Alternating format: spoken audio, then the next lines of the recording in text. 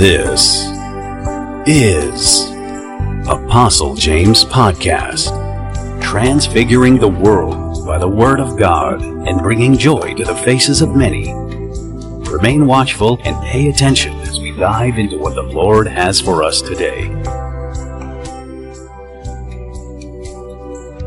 All right, John chapter 10 from verse 17. Yes. The Father loves me because I lay down my life that I may have it again. No one can kill me without my consent. I lay down my life voluntarily, for I have the right and power to lay it down when I want. And I also have the right and power to take it again. This is the right that the Father has given to me. Amen. He says, this is why the Father loves me.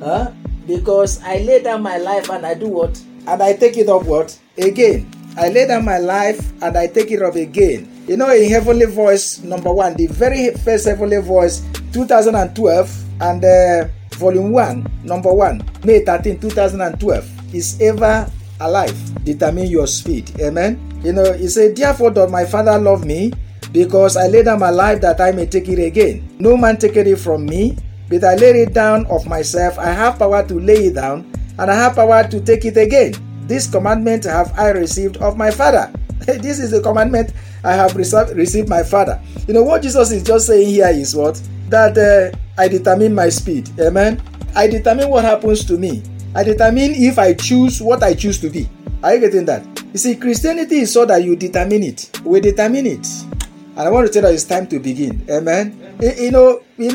You receive that grace. It's time to begin. You determine your speed. Jesus said that I received the commandment from. This is why my Father loves me. The Father loves me because I determine if I am going to, whatever I will do. No person determines that for me. That's the level we should come to. The world should not control us. Amen. The world should not do what? Control you.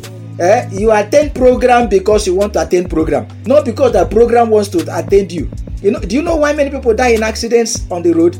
Because the road control them. Most of the time like that, you see, when you have a very smooth road, then you are speeding excessively. One thing I have always told myself is that the road will not control me. The speed I want to drive is the speed that I drive.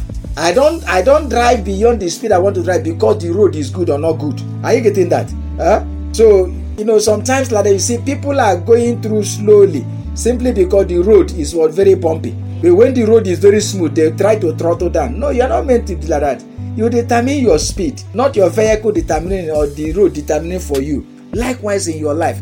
Jesus said, this is why my Father loves me.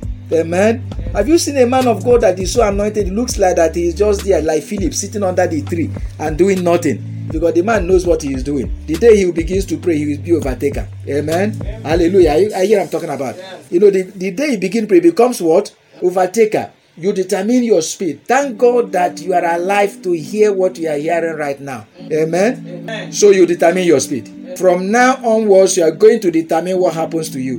Amen. Amen. You determine whether you'll be sick or not. So you chose not to be sick. So you never be sick. Say I determine my speed. Satan will never choose for you whether to be sick or not. Amen. You choose whether to eat or not to eat. Amen. You determine your speed. Are you getting that? You choose it. That Jesus said, this is why my Father loves me. Because I lay down my life and do what? And I take it up. Praise God. We determine our speed. God gives us the power to decide what is right for our lives. That is why he says, therefore I say unto you, what things soever you desire, when you pray, believe that you receive them and you shall have them. Because God gives us the right to determine what is right for our what?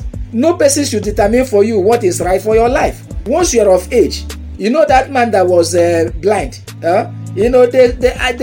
were asking the parent. The parent saying he's of age. Ask him. The moment that you are of age, you determine what happens to you. You determine your destiny. Jabez woke up and realized that he was called Jabez because he was born in sorrow. But he was old enough to pray to God. Jabez said, no, with God, I determine my life. Stop calling me sorrow. Amen. Determine your life. Determine your speed. Determine what happens to you. You decide it with God.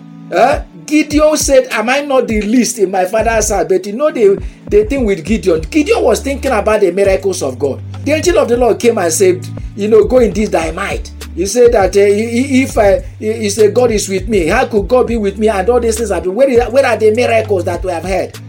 Just go in this thy mind. Because no person thinks about miracle and thinks about God, thinks about the power of God, thinks about the glorious thing that God has done, and God will not manifest it in your life. You can determine your speed. With God, you can determine what happens to you. It doesn't matter whether you are born in sorrow. It doesn't matter the condition you were born. It doesn't matter any single thing. I was talking to my wife a few days ago. I said, see, I was listening to something, and it was an international news analysis. I love international news analysis. And I was listening to this thing, and they were talking about in 2050 that, like China and Africa in 2050, and the world and Africa in the 2050. And I said, as if Africa is going to wait for you people. Africans are going to rebel. By 2050, Africans will rebel. There will be economic, mark what I'm saying. In fact, from 2030s, Africans will start rebelling. Africans will start looking for financial independence.